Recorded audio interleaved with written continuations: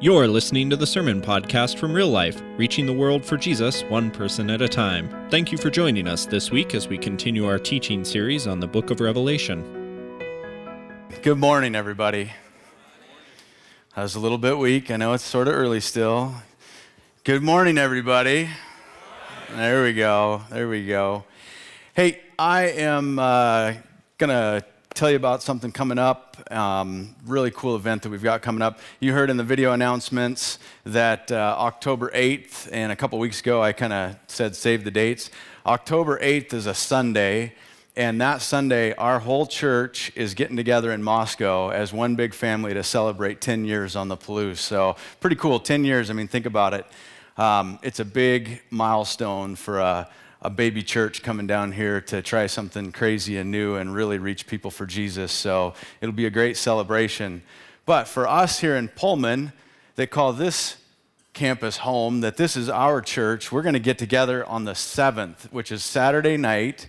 You're going to be getting invitations in the mail and Facebook, and you're going to get them in all these different stuff that I'm terrible at, Twitters and Instagrams and all those. You're going to see this a whole bunch of different ways. So what's important and what you need to know is that if you call this church home, if this is where you fellowship, if you're a part of this church, we need you, not want you, we need you to be a part of this deal on Saturday night the 7th. We're going to be down at the WSU Visitor Center.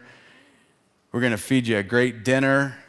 You're going to get to know my wife and I a little bit better, which is nice, but that's not what it's about. What it's really about is for us as a church here in Pullman to hear about vision and direction for this church and this town and this community. And we're going to give you some really tangible next step opportunities for you to be a part of us accomplishing that vision. And so if this is home, please be at that. There's going to be RSVP stuff. We're working on figuring out childcare so we don't make that an obstacle for anybody to be there and all that stuff. So it's going to be a cool deal. So got it. You're going to hear more about it, but it's important. So I'm going to kind of recap a little bit of where we've been in Revelation. While I'm doing that, if we've got a couple of people that are going to help read some scripture this morning, if they want to come up and see if they have better luck with music stands than I do, we'll let them come up and kind of move these around and get settled over here. I'll grab one for you. It's not the one I broke. So we've been in Revelation, and we've been hearing all this doom and gloom, all these images of red dragons and beasts from the land and beasts from the sea, and we've been hearing about how John's been using this imagery to tie back to what God's people were actually going through at the time, that they were being oppressed by Rome, that they were being forced to take the mark and worship Caesar in order to even live. And if they didn't, there was persecution or death or jail. And it's been really heavy-duty stuff. It's been not that great of news. But that's all about to change. We're finally getting to that part in Revelation where the tables turn and things are going to happen a little bit different. And so we're going to do something a little different this morning. We're going to have some help reading through the scripture this morning. We're actually going to read all the way through chapter 14, and then I'm going to circle back and kind of camp out on some of the important chunks in that passage. So will you guys follow along in your notes or just watch the screens, whichever's easier for you, but let's read through that together. Okay, Revelation 14. Then I looked, and there before me was the Lamb, standing on Mount Zion, and with him 144,000 who had his name and his Father's name written on their foreheads. And I heard a sound from heaven like the roar of rushing waters and like a loud peal of thunder. The sound I heard was like that of waters and a loud The sound I heard was like that of harpists playing their harps, and they sang a new song before the throne and before the 4 living creatures and the elders. No one could learn the song except the 144,000 who had been redeemed from the earth. These are those who did not defile themselves with women, for they remained virgins. They follow the Lamb wherever he goes. They were purchased from among mankind and offered as the firstfruits to God and the Lamb.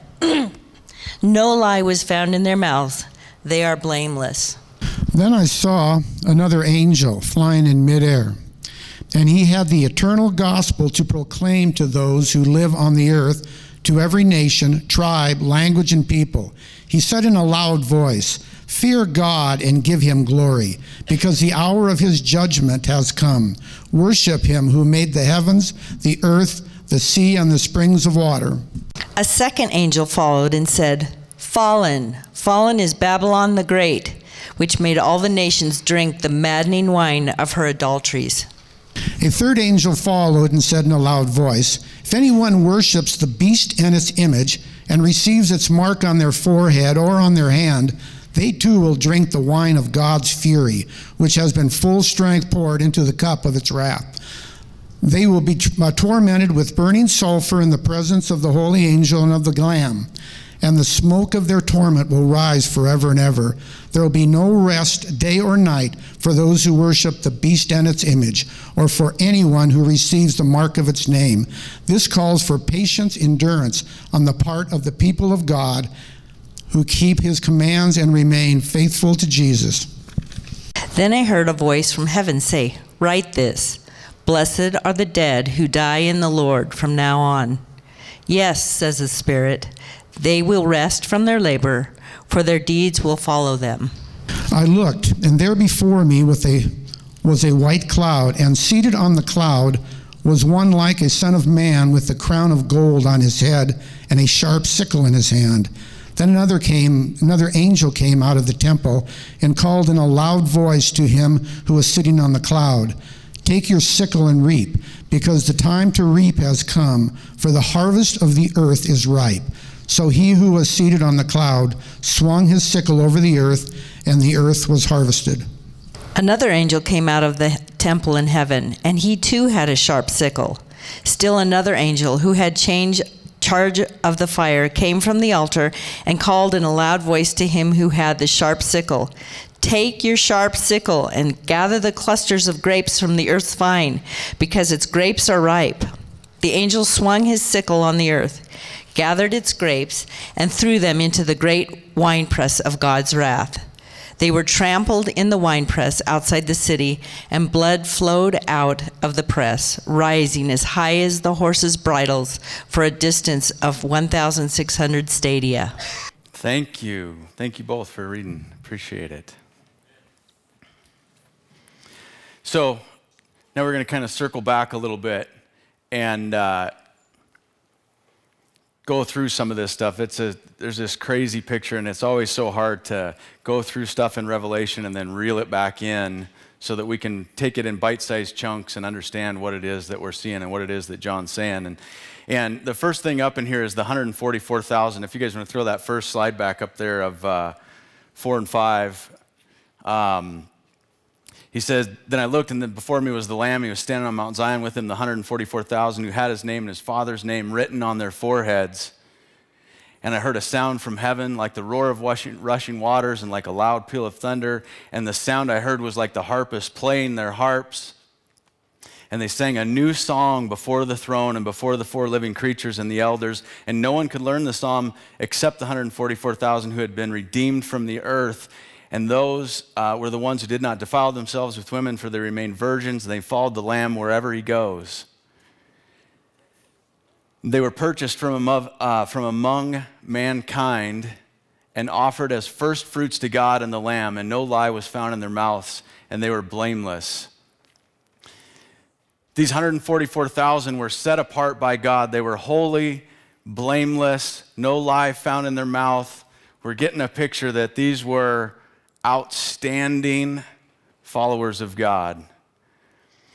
And there's a lot of speculation about who the 144,000 were. Some people try to make a claim that they're the only ones that get into heaven. And you may have heard somebody knock on your door on a Saturday morning and try to give you a sales pitch of something to that degree. And we'll just say right up front, we disagree. We wholeheartedly disagree. Some might believe that they were the Jews, the precursor to the Christian movement. Others might feel like they are the martyrs, all those who followed Jesus that died prior to the writing of this passage. And still other people might believe that they're all Christians, all Jew and Gentile, throughout history leading up to the writing of this passage. And what what's important that we don't get hung up on is it's not so critical that we nail down who they are so much as that we don't miss what John says, what they are. He says that they are the first fruits redeemed from mankind. They're the beginning of the harvest, reaped from the earth as an offering to the Lord. They are the beginning of God's harvest.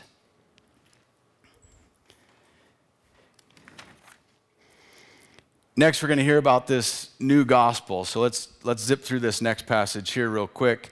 We'll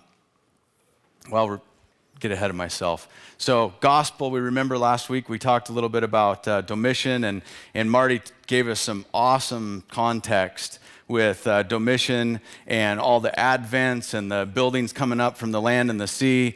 And gospel, we have to understand, was a word that was a Greek word that was used by the Greeks and the Romans long before the authors of the Bible adopted it to describe the good news about Jesus and the coming of Christ and the gospel as we know it today.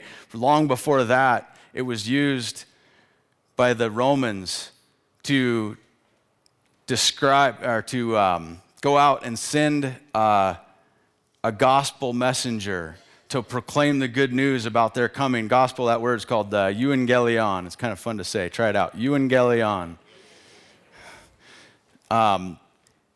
So like when Caesar, or Augustus became Caesar, he sent out a euangelion, a messenger of good news, to pronounce that he was Caesar and to tell everybody that he was like the Prince of Peace, and he used these other words to describe himself like God. And we learned last week about Domitian, and he had all these advents. Anybody remember how many he had? It was sort of crazy. Anybody remember? 22. He had 22. Gigantic citywide celebrations to say, I'm so awesome. And there were statues and pomp and all this stuff. And prior to every one of those advents, there would be a herald or a euangelion that would go out to proclaim the good news about Domitian coming, and everybody should be so happy, right? And so in this next piece of this vision that John has, we're seeing something really significant. The tide's turning because he says there's an angel that's shouting out about good news, in sharp contrast to what the hearers would have been hearing from these other heralds shouting out what they said was good news. Let's look at that, what he says.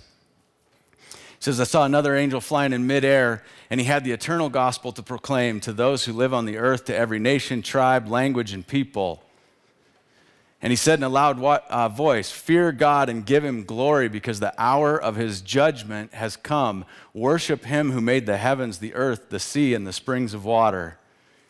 And we got to be thinking like, finally, like we've been hearing all this doom and gloom. God's people have been under all of this oppression from Rome, from the beasts of the land, from the beast of the sea, pressured to take the mark of the beast to even survive in the culture they were in. They had to either just bend a knee and succumb to it or face persecution or death. And finally, we see this 144,000, this army on the hill with the Lamb, and an angel crying out that there is eternal good news.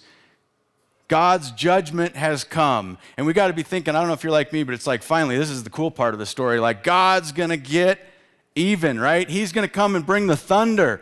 These guys are going to get what they got coming. They should have never messed with our God. And you got to believe they must have been thinking like, yes, finally. Finally. The only problem with all of that is that's not what this judgment is about. This judgment is not about Rome. God's not coming to judge Rome. He's coming to find out who is faithful for the harvest. And when we talk about the coming of Christ and we kind of have this view of how that will happen, and it permeates how we live and how we think about other people, it's easy for us to get judgmental and take on this idea that God is coming and he's going to get even with our enemies. He's going to seek revenge on our enemies. And when the hour of judgment comes, you'll be sorry you treated me that way. You'll be sorry you didn't believe. And we can have this pious, self-righteous, jerky attitude that is not at all what this judgment is about. And when we misunderstand this judgment, like many people have, when we misunderstand it, then we misapply it. And when we misapply it, we come off as full of ourselves, holier than thou. Like we're in and you're not, and you're going to get it. And that's so not what this is about. And we become something way different than salt and light in our communities. We become more like Jesus' deterrence.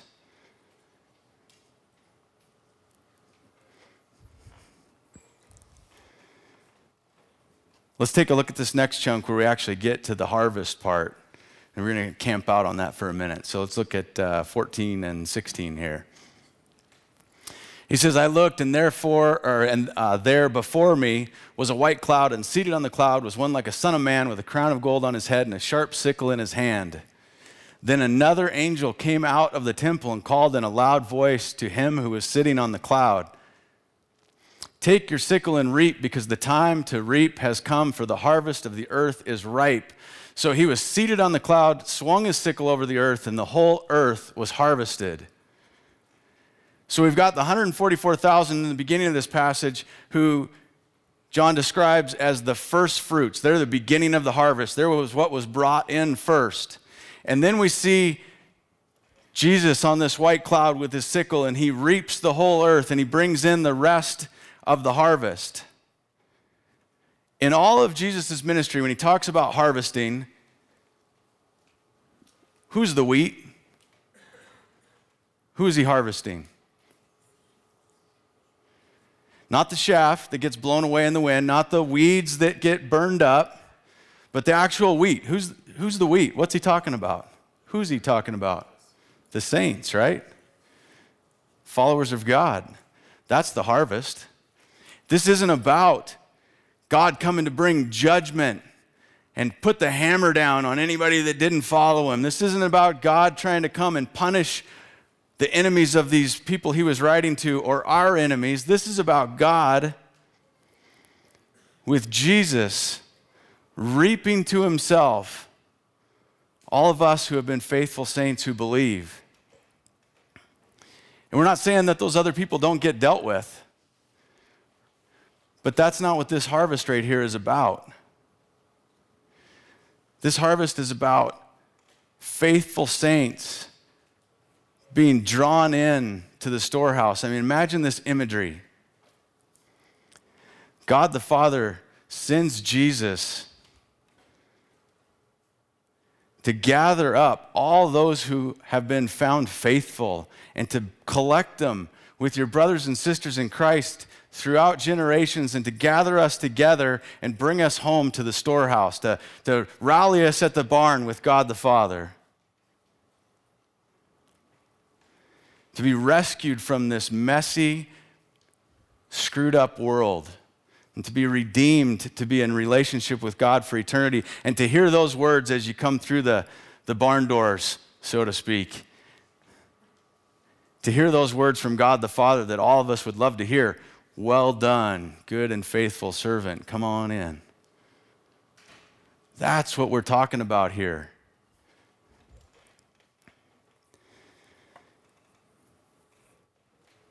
And it's so easy for us to get sidetracked and misunderstand this stuff. And it's also easy for us to get so complacent in our faith and not recognize the significance of what it means for us to actually be faithful believers that will be a part of that harvest. There's so much more to our faith than just coming to church on Sunday morning. Is that a part of what we do as believers? We gather together with each other and celebrate and encourage one another and get equipped and get sent out and worship together. Absolutely, that's a part of it. but it's not everything. There's so much more to be a faithful saint than just this. And all too often, especially in our culture, it's really easy to just water our faith way down because our life crowds in so hard and so heavy, and our schedules get so full, and our plate gets so full that our faith and our faithfulness to what we truly believe and what we say we care most about gets pushed down the priority levels. We can't make it to a home group because we've got too many other things going on. We can't have our kids be a part of youth group because they've got sports going on, and if they miss a practice, they won't get to play in the game. Instead of being a mom and a dad who actually love Jesus and believe that their relationship with their son and faithful people following Jesus is top priority in their life, and they go have a conversation with a coach and stand up for their kids and their faith, they just roll over, say, yep, you got to be there. You can't miss that. I mean, youth group, you can go to church when you're a grown-up or something. It's just crazy how we say that this is so important to us. This is life-altering, life-changing commitment we make to Christ, and we recognize the sacrifice that he made to us and for us, and how important it is to us, and then over time, how quickly it becomes unimportant in our everyday life. And there is so much to do. Jesus was getting together one day with some of his crew, and you know how Jesus often did. He told stories to help them understand things, and he liked the harvest analogy too because it made sense to the people he was talking to. And so he said this little harvest story one time, and he said, you guys have probably all heard this. He told his guys that, he said that the harvest is plentiful, but the workers are few. He says, ask the Lord of the harvest to send out workers into the field. And for some of us that don't immediately translate farmer language, I'll translate. Like if Jesus was going to give that talk to us, he might say it something more like this. Church, do you have any idea how many people there are in Pullman? Right here in this town, in Colfax, in Uniontown, in Colton. Do you have any idea how many people there are just outside of the walls of this building that are ripe for the picking? There is a great harvest in our community of souls ready to hear about this gospel, this eternal good news. And he'd say, let me encourage you to get out and get in the field and let's get to work. Let's go be a part of God's harvest in this community.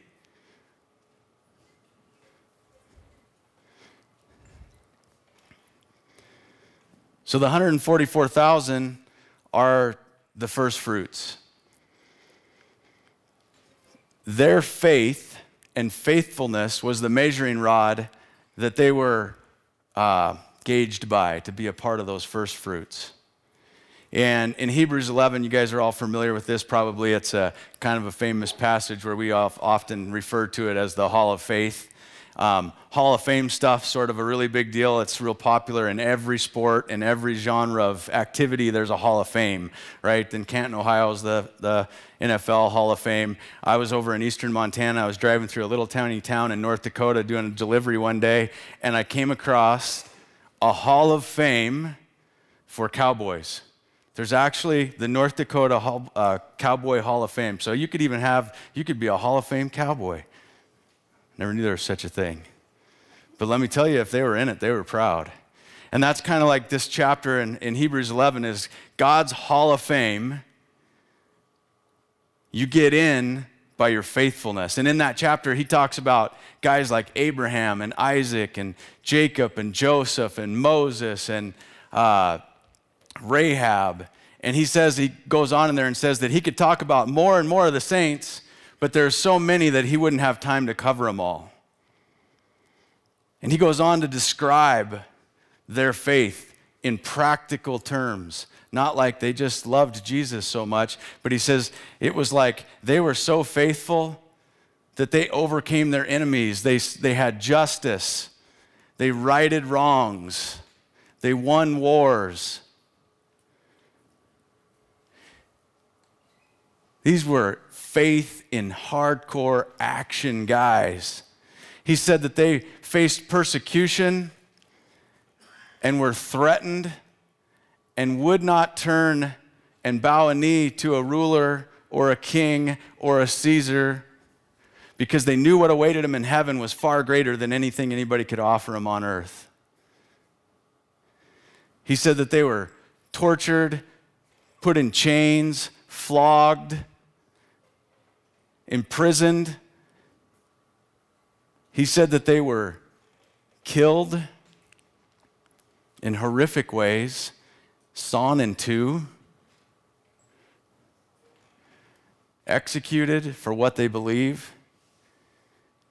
It takes great faith and resolve in your trust in Christ and this gospel we know about to not waver in a time like that.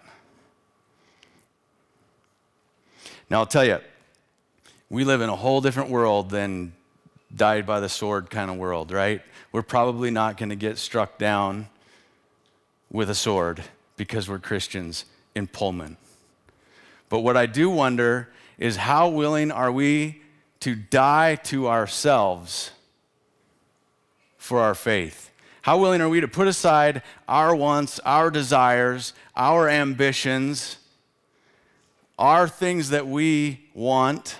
How willing are we to set those aside and make following Christ and loving Him and loving other people a priority over ourselves and what we want? I'll kind of give you some ideas like what that might look like. Would we be able to follow in Abraham's footsteps? Would we be able to stop where we're at in life right now if we felt a call from God to go somewhere? Would we be able to sell out, do whatever it takes to get rid of whatever we had to get rid of and go because we knew and trusted that if we were faithful to go where God was leading us, it would be better for us and better for the kingdom than anything we could do if we stayed here on our own? Do we have that kind of faith? Would we be able to invite a single mom and her kids into our house and rearrange our life and our spare bedroom so that we could stuff somebody in the house that needed a place to stay? Because we have faith that God could work through our generosity and our kindness and our patience and our love to do something supernatural through that connection and that opportunity. Do we have that kind of faith? Do we have the kind of faith that would reach out to a coworker who we really don't know that well? We've seen them in the hall or we've passed them at a meeting and we notice that they're maybe crying or they read something on their phone and you can tell it just really shook them up.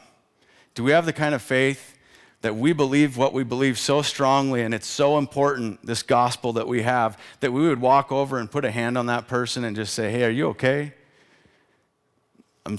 Seems like you're struggling and it's not my business and I'm not here to get in your business, but if I could pray for you, or if there's anything you need, I'm a listening ear. Irregardless of what they would think about us or how awkward it would be or if we would feel weird, like, do we have that kind of faith? I'll tell you guys a cool story. Here's the coolest part about this story is that my wife, it's about my wife, she's going to be here in Pullman Wednesday. Can I please get an amen? Whew. Longest 3 weeks of my life, right? Try moving into a house. She's asking me if I got stuff put away. I was FaceTiming her and showing her the house and stuff. She hasn't even been there yet, right? So I'm showing her. She's like, you still haven't got that put away? I'm like, babe, whatever I do, you'll just move it anyway, right? So I am being more efficient by leaving things where they need to be, right? So my wife is awesome. And years ago, she was in a Bible study. We lived up in Coeur d'Alene, actually out in Rathdrum, and she was in this Bible study. And in this study, she had met this gal, and they kind of got to have like a little budding friendship, and she could, it was kind of a mentor-type relationship, and this gal was really struggling in lots of ways. And her husband had some kind of abusive issues, and he was battling different problems in his life, and they had 2 little boys that were just little guys at the time, like, I don't know, 3 and 5 maybe, or smaller, I don't know, little. And through their relationship, my wife came to find out that they were getting evicted from their apartment, and they didn't have anywhere to go, and they're not from the area, they didn't have any other family around there. And my wife comes home, and she says, I got to tell you, you know, so-and-so from the group, and I've told you some of their story and stuff, and we've prayed about them, yeah. I think we need to help them out. And I'm thinking, okay, like, do they need us to pay rent or something? You know, I'm like, well, you know, I'll be helpful. And she's like, no, we're past that. They need a place to live. And she's like, we've got the room, and we could rearrange kids. We have 5 kids. And at that time, all of our kids were like 5th grade and under back then. And she's like, we could rearrange stuff. All the boys, we have 4 boys, all the boys could go in one room, then all that stuff. I'm like, feeling really convicted, like, here's my wife just like living out what it looks like to love somebody, and I'm gonna second guess. So I'm like, you know what, yeah, let's do it. So we rearrange everything, we get them in our house. It was shortly after Christmas, sometime in January, I don't remember exactly, but all of our kids had got Christmas money, and they were learning about tithe and saving and stuff, so they had all these mason jars. 5 kids, it's a lot of mason jars full of money, right? So we've got all their money and their names, and they decorated their jars, and they were all excited about their toy, you know, their fun money jar, when they could go spend it and all this stuff. And meanwhile, we moved this family in with us, and it was ups and downs. There was good parts, there was bad parts. And one day we come home after a few weeks in, and the guy is gone, and so is all of the jars of Christmas money. Now you want to talk about teachable moment.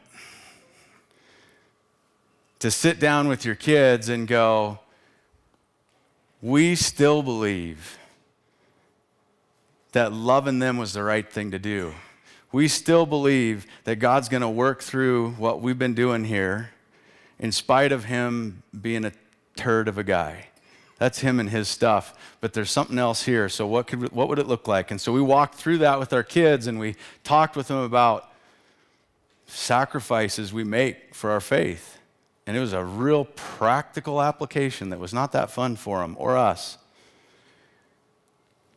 And now, that gal to this day is walking with Jesus. She helps with worship. She's involved at her church. She loves the Lord. I don't know about her littler guy because I kind of lost track of him, but her older son I've stayed in touch with, and he's on fire for Jesus. And Dad's exit stage left. Who knows what happened to him or where he went? I have no idea. But God works through, like we've been learning through this passage and through out Revelation, God works through faithful people to do his business here on earth. At the end of that passage in Hebrews, we'll throw it up here real quick so we can look at it, because it says something really cool at the very end of it. It says that they were all commended for their faith, and yet none of them received what had been promised, since God had planned something better for us, so that only together with us would they be made perfect. Now, when you're reading that whole chapter, and you come across that at the very end, and it sort of doesn't, it's hard to like wrap your brain around what exactly he's talking about. And what he's talking about there is that their faith, the Hall of Famer guys that made the list, that got in because they were faithful to God, they're on the wall in God's Hall of Fame, their faith is actually not complete. It's not made perfect until the whole harvest is reaped. No farmer would say, hey, I went out and did the first cutting, but 95% of the field's still out there. We're done. We got her. We got the first part done. No, the harvest is not complete until the whole field is reaped. And so you and I get to be a part of making their faith complete together.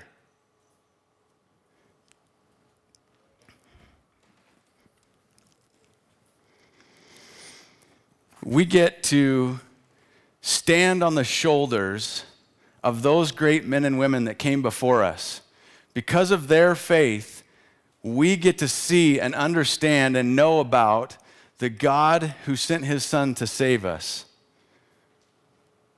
We have a picture of God and an understanding of God, God's word in our hands because of their faithfulness. And so our question is, myself included, do we have the kind of faith that is going to help our kids and our grandkids see more of God than we ever did? We always hear people, it's kind of an American thing, talking about how we're going to work really hard so that we can get ahead because we don't want our kids to have to struggle as hard as we did. Noble,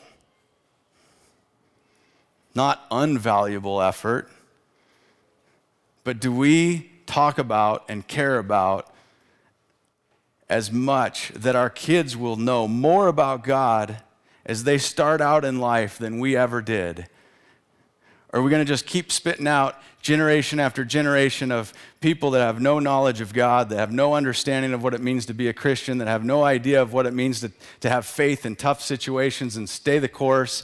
And if they do want to come to a relationship with Christ, they start at square one. And we just keep starting people over at zero. Reboot, and we wonder why the church just shrinks and shrinks and shrinks and shrinks, and the world just comes in from every angle. Or are our kids going to know more about Christ because of the faith that we've had and how we've invested in them and modeled to them throughout our lives? And not just your kids. You may be a single person. Maybe you don't have kids. You may be not having kids. You may be in a different season. But we're talking about like your spiritual family, like we talked about a couple of weeks ago, people that you love and invest in and care about. Will they have a bigger picture of who God is because of our faith?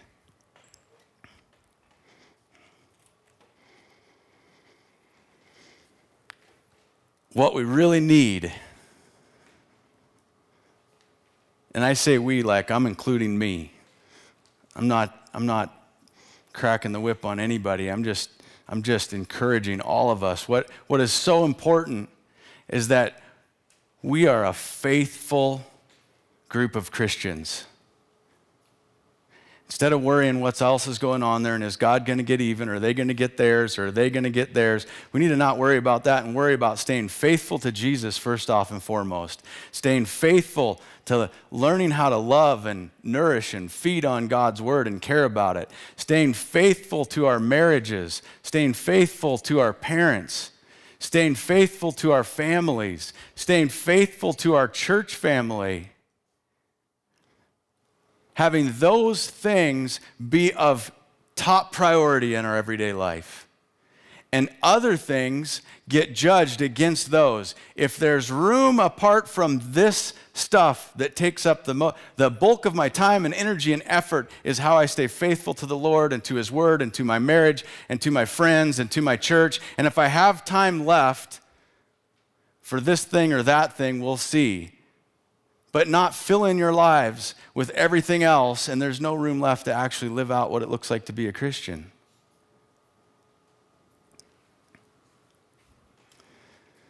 The reality is this, that the Lamb will come, there will be a harvest, there will be judgment, and not the judgment we often think about, but a judgment of who is found faithful. And here's what I want you to get. I just want to kind of wrap up, and we'll start with communion in a second, but I want you to have this image in your head for us here as a church in Pullman. I want you to imagine the day of the harvest. I don't know if that's tomorrow or 10,000 years from now. A lot of guys tried to ask Jesus, and He said, that's not for you to know. Quit worrying about it. Just get back to living out your faith. That's what He says to me. I want you to imagine when the time comes and there's that great harvest, and we've got Jesus on the cloud with the sickle, and He's going to reap and gather together all of the believers who have been found faithful. I want you to imagine what it would look like if there were thousands and thousands and thousands of people from the Palouse that were a part of that harvest because of your faithfulness right here in this room. That there would be people that are being brought home to the storehouse to be with God the Father because of our faithfulness, to live out our faith right now at this time, in this place, in our lives.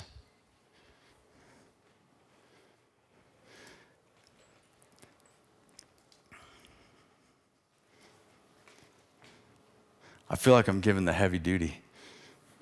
feels sort of serious, but it's actually sort of cool. It's a pretty amazing thing to be a part of God's harvest and to be brought home to the storehouse. It's not heavy duty, it's like celebration. The servers are going to go ahead and come on up and start passing out communion. And if you're new here and you haven't been here before, when we do communion, we have what we call an open table. And all that means is that if you love Jesus, then we want you to celebrate communion with us. And so if everybody, when they're passing them out, just hang on to the elements, and then here in a second, we'll take communion together as a family. Okay? While they're doing that, I have a bullet point that keeps coming up in my head that I want to be in your head. I want it on your fridge. I want it on your car dash, on your desk, next to your computer screen. So write this down. And if you need to write it in your words where it makes sense for you, then do that. But I want you to get this. If we get nothing else out of this passage, get this. God's judgment is not a punishment. This judgment that we keep hearing about and that we get this wrong idea about, God's judgment is not a punishment. It's a Christian's greatest reward.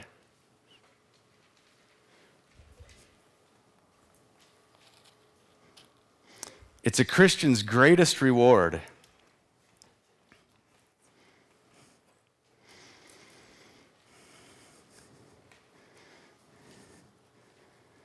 And if we could think about that and challenge ourselves and encourage each other, do we live like there is a great reward? Let's go through some other takeaway points up here. These are just some other things while they're passing out communion. Let's take a look at these real quick and talk about them just a minute. Galatians 6:7, do not be deceived. God cannot be mocked. A man reaps what he sows. I know it seems like sometimes that the world is winning and you feel like we're kind of fighting an uphill battle. Maybe you're in a spot where you've got stuff going on in your life because of what other people are doing to you. And I want to encourage you, like John encouraged those that were in tough situations, to stay the course, to endure. Be faithful to Jesus. God will take care of the rest. We focus on being faithful. Let's look at the next one.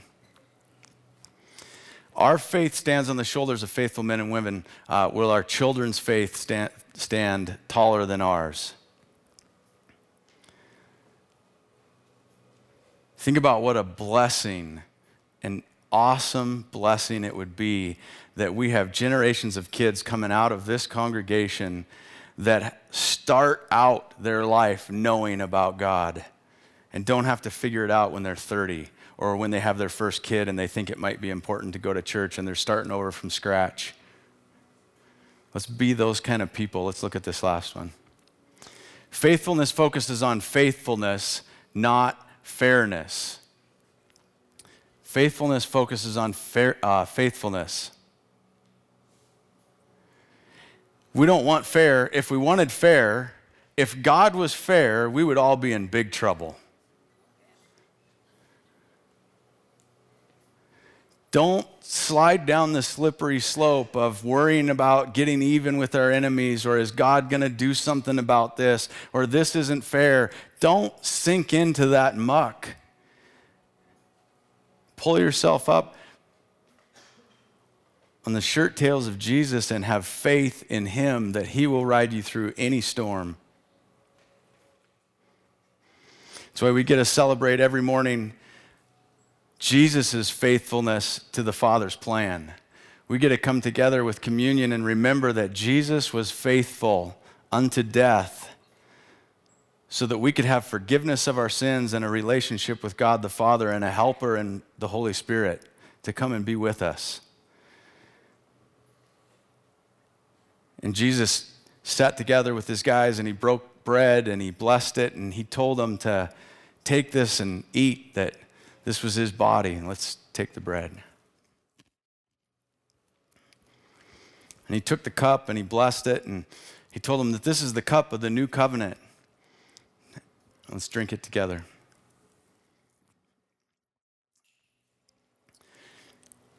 God, we just pray, Lord, that you would spur us along in our faithfulness, that, Lord, that we would be a church full of people who put you first, who love you more than we love our own plans and love our own selves, and that, God, we would stick out like a sore thumb in Pullman, that we would be radically different in how we prioritize our lives and how we love and care about other people, and that the kingdom would be different. Lord, I pray that there are people in the harvest because of the faith of the people in this room, Lord.